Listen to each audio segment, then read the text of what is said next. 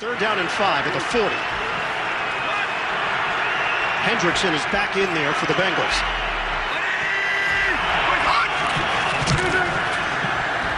Tannehill steps forward, popped up in the air, intercepted! Logan Wilson's got it for Cincinnati with 20 seconds to play. A huge play for the Bengals D. You're listening to BetQL Daily, presented by FanDuel Sportsbook, with Joe Ostrowski, Joe Giglio, and Aaron Hawksworth from BetQL. Welcome back. BetQL Daily, presented as always by FanDuel Sportsbook. Joe O, Joe G, Aaron Hawksworth with you on a Monday after a crazy division round weekend in the NFL. Now we look forward to the conference title games. We looked last hour, our first thoughts on the NFC title game, and now let's do the AFC here. Chiefs at home, favored by 7 points over the Cincinnati Bengals. Total on the game, 53.5. Now, what makes this game intriguing, beyond two great quarterbacks, two great young quarterbacks, the rise of the Bengals and Burrow, is we just saw this game. And it was the Bengals winning this game in a very impressive fashion. They're the only team over the last, 3 months now to beat the Chiefs. I mean, the Chiefs have been on an incredible run. They turned their season around. The Chiefs have played great football, just knocking down opponents in their way. It doesn't matter what you throw at them, except one game on the road in Cincinnati late in December. Bengals needed it more, but they beat the Chiefs, and they scored on the Chiefs. One thing, and last night there was a lot of scoring, but I would say for the most part, the Chiefs defense did a pretty good job. I mean, they had what was the score? 26-21 with 2 minutes to go against Josh Allen. Yes. That game got crazy with 2 minutes to go. But there's one team within the context of regulation that has scored on the Chiefs consistently in 3 months, and that's Joe Burrow and the Bengals, and it sets up this game on Sunday. Well, you know what? Let's look at the Chiefs' defense. When they go against good quarterback play. So in the playoffs, you have the corpse of Ben Roethlisberger, and then you had Josh Allen snapping. Like one of the great performances we've seen in the postseason in a loss. And you mentioned Burrow. We'll get to that. There was Denver to close the regular season. You throw that out with their poor quarterback play. They played Pittsburgh again, week 16. You throw that out with poor quarterback play. And there was also that game against Herbert. And Herbert looked pretty good. That one going to overtime. Of late, when they play good quarterbacks, they have not looked well. And that was this a game when Burrow really came onto the scene? I mean, we all know he's great, but then it was like, hold up, he might be top 5 good. Yep. 446 yards, 4 touchdowns, no interception. Jamar Chase, 266, 3 scores when he locked up the offensive rookie of the year. Cincinnati won in yardage.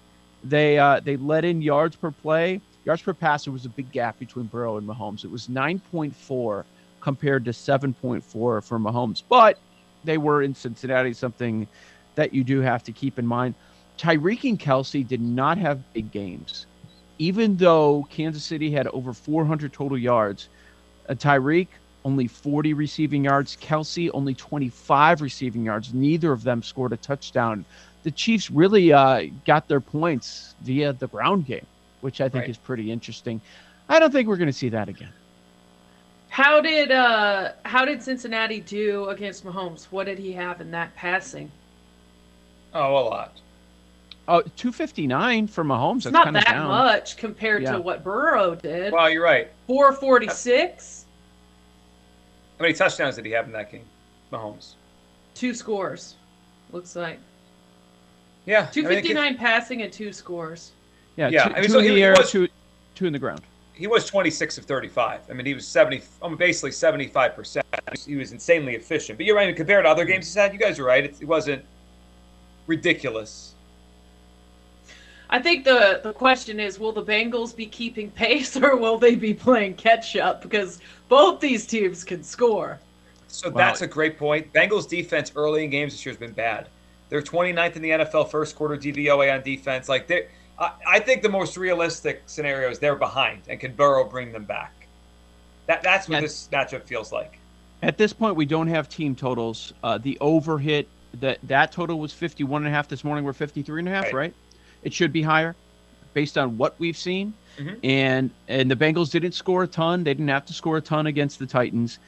This Week 17 game that everybody's going to reference It's funny, though, because they each had 9 drives, and they each had 23 first downs.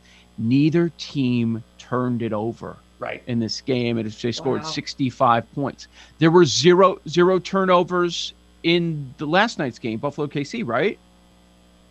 Yes. So is that going to happen again? It could. There is that possibility with this high-level quarterback play. My first thought on this game is over. Me too. Over. Yeah. So it's interesting. If you look back at favorites this big in conference championship weekend, since 2004, favorites of more than a touchdown at this point in the postseason are winning at 65%, 15-8. There have been 23 conference championship games since 2004 with spreads of 7.5, 7 or more, right? We're more than a touchdown here, 7.5. There's a reason when a team is favored by this much late in the postseason. They cover it 65% of the time. There's a gap, at least a perceived gap between the teams. Now it's going to be enticing to take Joe Burrow in 7.5 points, and we'll see where the number closes and what happens throughout the week. But it's going to be enticing to do that. History's telling us, at least last 15 or so years, that the favorite is the favorite for a reason this late in the postseason. Yeah, that's funny because I think the total is the better play in this game. But if you're forcing me to pick a side right now on Monday morning, a lot of information to be had over the week, I'd definitely go with the dog getting a touchdown. It's hard not to, right? It's Joe with Burrow. A really good quarterback, yeah. Yeah, and they could come back and they could score quick. I mean, that's the one thing you saw yesterday with the Bills. I mean, lightning quick scores. And with the receiving core that Burrow has, now he can't make the off-schedule plays like Allen running around and making a play like on 4th and 13.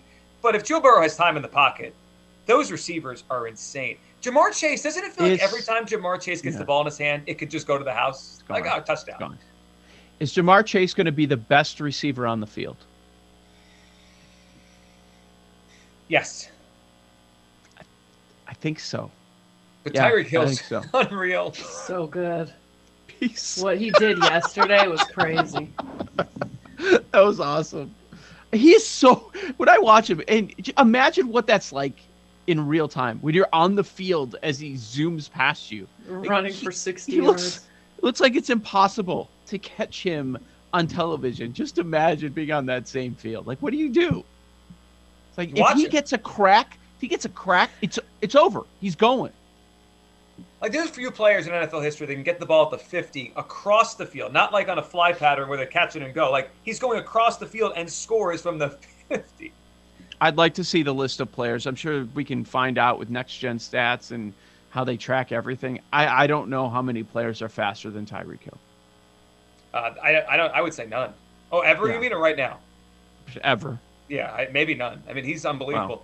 The one thing about this game that would worry me, and I would lean with you, Joe, to start the week. That's a lot of points, 7.5. Aaron, you kept bringing up that Bengals offensive line. How do you keep winning in the playoffs if you can't block? They beat the Raiders, they beat the Titans, but they beat Derek Carr and they beat Ryan Tannehill. How do you score enough with Joe Burrow if you can't block for him? He was sacked 9 times. 9 times. And they still won the game. The Bengals have not been touchdown underdogs all season long. The largest they were an underdog all year. We go back to game number 7 for them at Baltimore. They were 6.5-point underdogs. Do you recall how that ended up? They won going away. 41-17 winners. I'm not saying that's going to repeat. Just saying biggest underdog all season long when they're playing their best football of the season as well. If you want to do an underdog money line parlay, it's plus 812 on FanDuel. Remember before the season, before the playoffs started, we threw out the fun. You could guess the Super Bowl on FanDuel. Oh, You said 8-1 underdog money line parlay. Yeah. I wonder what the correct matchup of Bengals 49ers would have been 3 weeks ago, because my guess is something like 100-1. Yes. We get 8-1 on this underdog money line parlay. It probably would have been 100-1. So I know some people that did a 4-team money line dog parlay this weekend. And they were this close. When did it end? Last night. Oh man. And it looked like you had it. With 13 seconds to go, Gabe Davis in the end zone? Yes. I did text one person I know that bet it. They have not responded yet. Oh. You better check on them again later. I'm with Horvey right now. Under the sheets. Speaking of Horvath, do we think Horvath's going to be okay to do their show this week? No. He's tweeting through it. I was needling him too, and he's like trying to get me back. He's like, the Bears passed on Mahomes for Trubisky. I know, and I don't care because I hope they lose every game. Like that doesn't hurt. He went for me with the Illini too. I saw that as well. Like he's just trying. I'm like, I felt like Horvey played it like he knew that the Packers were going to lose the game when he came on. Like he was downplaying. Yes. Wow. But I guess deep down he didn't believe what he came on the show and said. I mean, he's watched his quarterback lose a lot of games that he should win. I mean, that's the truth. And this guy Quentin Mayo, his co-host, is tweeting 5 minutes into the game. Over. Jimmy G looks cold. Packers by 1 million. You got to respect someone who just tweets through it. Like he's just tweeting through it until he finds the light at the end of the tunnel. Got to respect it's that. Not going to move. happen. It's not going to happen. He's going to go yell. He's going to start yelling at Mike Florio in a minute. He's angry. So he's lashing out. It's going to be a scene when the Packers trade Rodgers this offseason. It's going to be a lot for him. I don't think that's happening. Do you? Unless he asks out. Yeah, I think he's gone. Right. I did think it would be one more year, but now that it's played out, I don't Where's think he he wants going? to go out like this. Well, okay, if you're Green Bay, you have to trade him to the AFC. Have to. Right. But if you're Aaron Rodgers, why would he want to do why that? in God's name would you want to go to the AFC? Mm-hmm. Why'd you want to leave this division that he's dominated year after year? Well, after he barked up a big tree about wanting like more control and more GM type responsibilities, maybe he can do that again and get some pieces in there. But now I know it means nothing, but what he said into the microphone on Saturday night was that he didn't want that. But of course, he wants to see what they do. Right. Did you see Chris Harris Jr. see his thing? He still plays for the Raiders. Chris Harris, the corner. No, I know who he is. I did not see what you're. So someone put up a picture of Rodgers wearing a Broncos uniform, and he responded to it and said, "Peyton going to have to recruit him. That's the only way he goes to Denver." And he said, "49ers, Saints, Indy, Vegas, his other spots." It's just interesting. A current player says this. Like, I don't know if there's any word around the league or just like his thought. It just he has an opinion as a current player, but 49ers, Saints, Indy, Vegas. I said this a week ago, and nothing's happened since. I'm not positive we're done firing coaches this year. The Sean Payton situation? Yes. If that's on the table, hello, Dallas. Hello. He can walk into the TV booth and be the best. He can be better than Romo right now, I think. Better than his former quarterback, Drew Brees. Getting that perspective from a guy just walking off the field would be phenomenal for us. And we saw it with the Manning cast. But if that's out there, you think Jerry wouldn't make a move? I mean, of course we're still waiting for that. For Sean Payton? He had him there in Dallas, yeah. He might go to Vegas. Like, his name keeps coming up as they're well. They're talking to coaches, but they still have a coach, sort of, I know. right? Maybe this is why. Peter King had it this morning. This is the late, like I said it last week. We're now a week later. Nobody's hired a coach. I think there's more dominoes that we don't understand yet, and maybe you're hitting on it, that are going to fall. And these other teams are like, I'm not hiring Joe Blow over here if this guy becomes available. That's available. A Harbaugh, a Peyton. It changes everything. Is it possible that it had to take the Bills and the Bucks to lose, or the Bucks to lose, because those assistants are some of the top candidates, some of the top 3 or 4 guys? Could be. There's that too, yeah. Daboll, the Daboll. Yeah. I'm not sure there's... someone's going to hire Bowles, though. I mean, I wouldn't hire Todd Bowles based on his first coaching tenure with the Jets. Yeah. I just think he was blah as a head coach. I mean, he's obviously a good defensive mind. I mean, he's had a great career. The other thing, you ever see Sean McVay's name is brought up in all these, like with these TV jobs? I wonder if Sean McVay's going to pull a Gruden one of these years. Like come in like a comet and then out. Like go to TV. The Arizona one is very intriguing, and you get a pretty good young quarterback there too. But I was talking about Rodgers. Why would you leave the NFC North? If you're a top-end coach, why would you want to go to the NFC West? Good point. Good luck. Good luck. You want to go against McVay twice, Shanahan twice? I'm not signing up for that. And I think Russell Wilson's still in the division. I mean, think about how good of a coach Pete Carroll's been for his career. He's getting run over by these guys now. And he's good. Like, Pete Carroll's had a good career. He's not some slouch. Joe O, Joe G, Aaron Hawksworth, BetQL Daily, presented as always by FanDuel Sportsbook. On the other side, we'll dive a little NBA, a little college hoops from the weekend. Yes, other sports were going on. You could bet on them. We'll give you our thoughts on what's been happening, what's going on tonight. Big game out west between the Jazz and the Suns. In 20 minutes from now, lightning bets. Some hoops up next. Joe O, Joe G, Aaron Hawksworth, BetQL Daily, presented as always by FanDuel Sportsbook right here on the BetQL Network.